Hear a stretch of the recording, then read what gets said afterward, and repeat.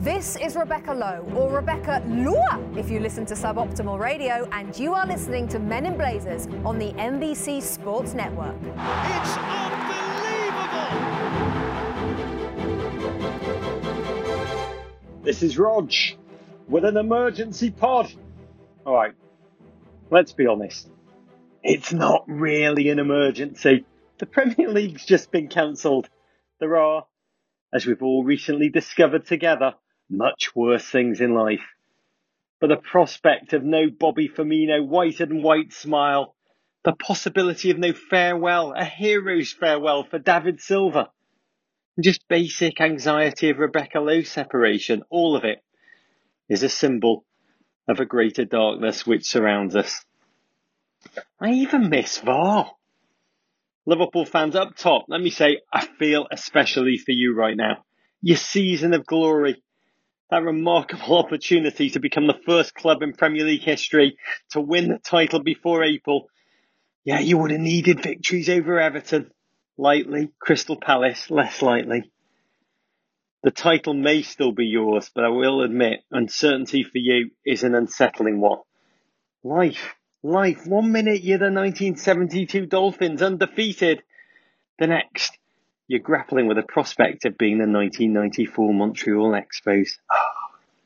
And that is life. I mean, one big takeaway, that old Bill Shankly classic quote, that football is not life and death. It's more important than that. It's just not true.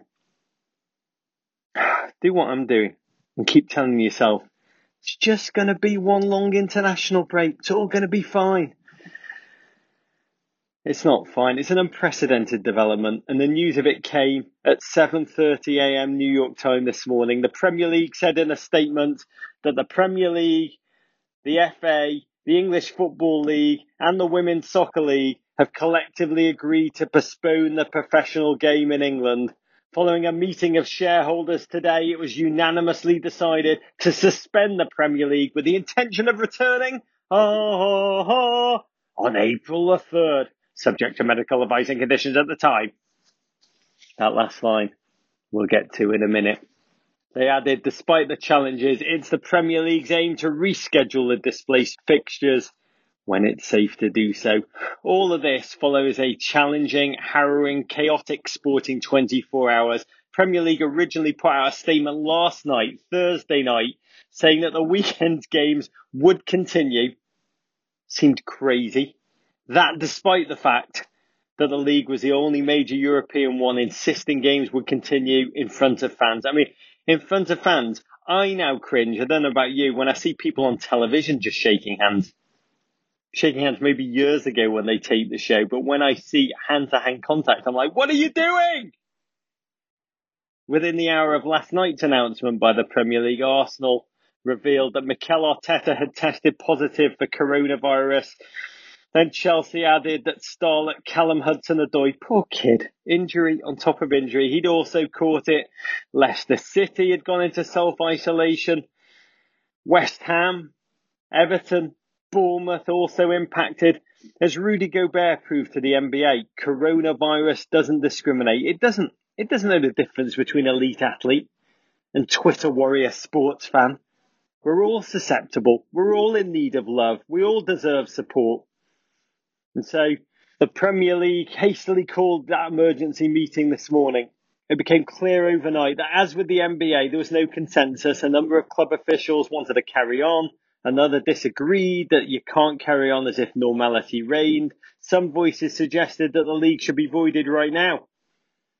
Probably you, Aston Villa. I mean, the hope seems to be, let's resume the season in April. It's putative, it's theoretical. To me, the announcement of that date appears like a political tool to apply pressure to UEFA to cancel the Euros, create room for the European League seasons to play out. In truth, we've got no idea of the medical realities. We've got no idea how the virus will spread. We have hopes. We have dreams. But we've got no idea what is going to play out in Europe. And the complications are real from so many perspectives. Legally, with the vast financial sums of money at stake at both ends of the table, it's impossible to consider who wins Champions League places if the season isn't played out. Who's relegated? Who will still be standing when the moon door of relegation closes. You can only work that out with a complete season. And there's even a definition of whether it will be the same season if there's a large break. That lack of continuity, you could challenge it and say it changes everything. So there are reasons, serious reasons, to think there's a lot of debate to come. There's going to be a lot of voices self-interestedly calling for the entire season to be annulled. So the pressure now falls on European football's governing body, UEFA. They'll hold an emergency meeting next Tuesday, by Zoom, I hope, to grapple with the complex problems of the Champions League, the Europa League. Next week's game's already cancelled. And the big one, Euro 2020. Can that be safely played out across a European backdrop that has been riven by the global coronavirus pandemic? Even reading that makes me sad. Davo, producer J-Dubs and I were meant to be amongst the thousands who were going to joyfully transverse the continent, savouring elite football and different country-by-country pies with a mass of celebratory humanity. That now looks highly unlikely. Bearing in mind, Real Madrid's players have already been quarantined. Juventus's Daniel Rugani has tested positive for coronavirus. We simply have no idea if football's coming back. We got no idea about the April the 3rd date. The announcement of that date seems to me like, let's strike an optimistic note. Let's try and be positive. Potential completion. And that idea does excite me, because if they do play out this campaign over the summer, the Premier League in June, the Premier League in July, can I be the first to say Everton Football Club have never lost a league game that's been played in July. So bring it on. As I noted up top, Liverpool fans, I feel especially for you. It's all unprecedented territory. Football's never in its history had to grapple with this global pandemic threat. And I know Evertonians are only meant to feel schadenfreude at the possibility the season might not be completed. But the modern reality of what we're dealing with, it demands compassion. It demands love, appreciation of joy, taking nothing for granted. I truly believe that. And John Oliver came on for our holiday special. He said, if you don't appreciate Jurgen Klopp, you don't appreciate life itself. And it's true. It's true. It's been magical watching Liverpool's journey this season. Their feet, their human collective qualities, valour, tenacity. To me, yeah, you could say we're still reigning European champions, still world champions, but 25 points clear. This is a conversation for another time. But I'll say now, the journey they have walked deserves reward. My belief's rooted in perhaps the only important thing I've got to say on this podcast that's worth listening to. In times of crisis, the true nature of individuals is revealed. The true nature of organisations are revealed. Which of us steps up? Which of us demonstrates kindness? Which of us attempts to bring moments of joy that can bring respite from fear? Thinks of others? All of this transcends sport. It's a question I'm asking myself a lot.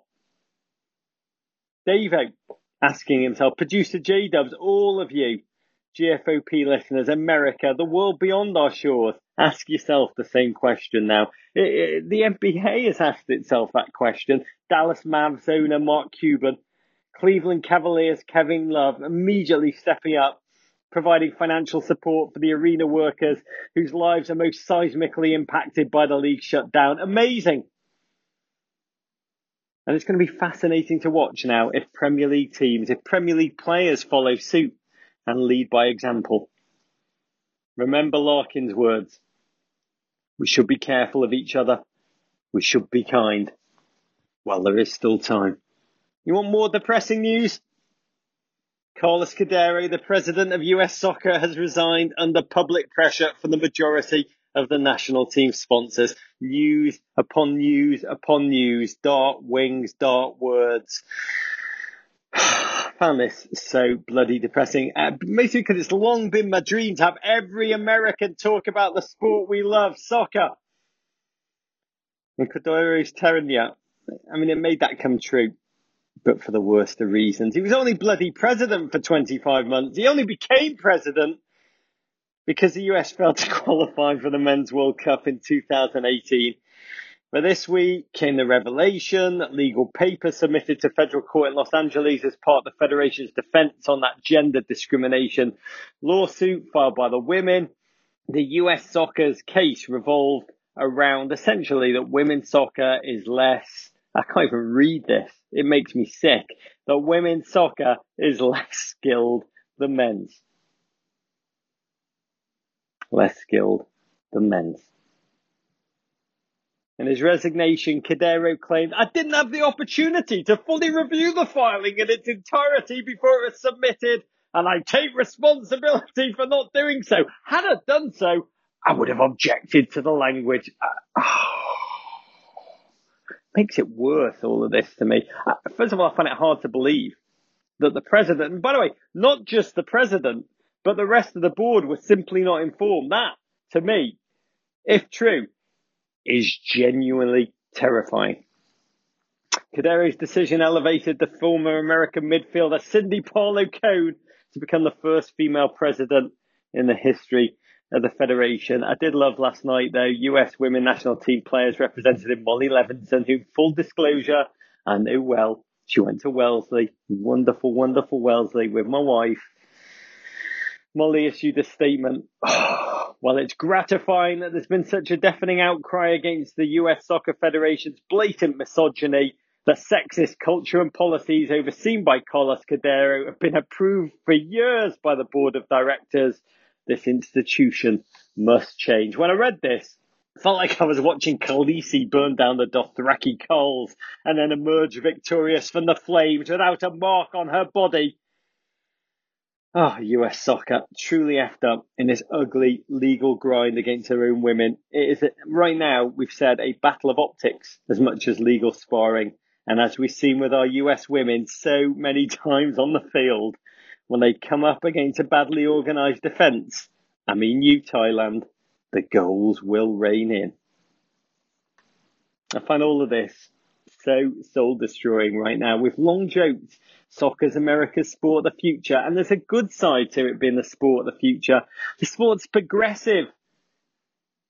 It should be a pathfinder. It should be a beacon of all that's good, a leader that other sports follow, that other national footballing federations around the world follow. It's not right now.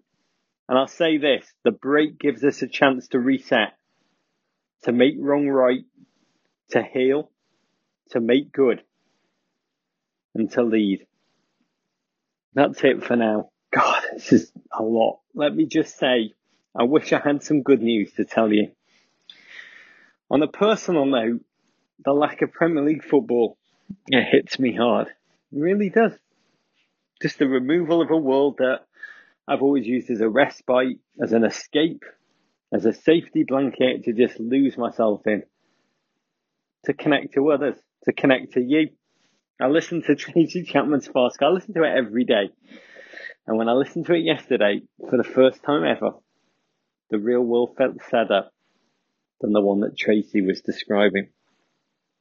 So a practical question, one you're no doubt asking yourself in a world without sports. What are we meant to do with life now? Are we all just going to come to consensus together on one kind of Netflix show, a Hulu show? We're all going to decide that's the one that we're going to binge watch together, and we'll all agree to press play at exactly the same second and then just tweet away. Or are we going to sit around in our own homes and read books and talk to each other like savages? Just think about finally ordering the banjo I've long threatened to learn and master it. Make the best out of a bad situation. I think that is the thing to do. Not the banjo, but making a best out of a bad situation in every regard. And I just say, your suggestions are welcome. In that spirit, we at Men in Blazers have set up a voicemail. I love this. Through which you can leave us questions about football or about questions of less importance, like philosophy or theology or life itself. We'll answer anything. We'll take any questions you have and we'll respond to those questions in pod form. Reach us at the following number, 646-450-9472. Real number. This is real. 646-450-9472. I should get the Cars for Kids band to sing a jingle for that. 646-450-9472. I'm standing by to take your calls. Picture me with an old rotary phone answering all of these. I will say we've had so many great calls already. Insightful ones, hilarious ones. You've warmed the cockles of my heart when I need it. We're going to cut some pods where I answer these over the next couple of weeks. Call me now, 646-450-9472. The worst number since 1877 Cars for Kids. Producer J-Dubs also wants me to ask you, what do you want to see from us if the league is cancelled? Email us about the content you want more of to fill this void. meninblazers@gmail.com. We are here for you. That's it. Let's make the best out of a bad situation together. Let's seize the opportunity to try new things, to read books we've always meant to get round to stop projects we've too often postponed, to tell people we love them and tell them why. Let's take nothing for granted. Be as cool as Chet Hanks, you all. I'm going to leave you with some words from an unusual philosophical and poetic source. The Carolina Hurricanes hockey team, who last night posted the following, and I loved and needed it. The Carolina Hurricanes wrote, "For so many of us, sports help us escape from real life. We form connections and we build communities. Just because sports have been paused, the communities remain. As life continues to change, remember your family, remember your friends, remember your team. Treat that community with compassion and selflessness. We are all in this together, and we will always be there for you. Be safe, and we will be sharing special moments again soon." Oh, I love you, Carolina Hurricanes. From me, Rog, from all at Men in Blazers, to you, wishing you strength, health, joy, love. Be safe, be sensible, and courage.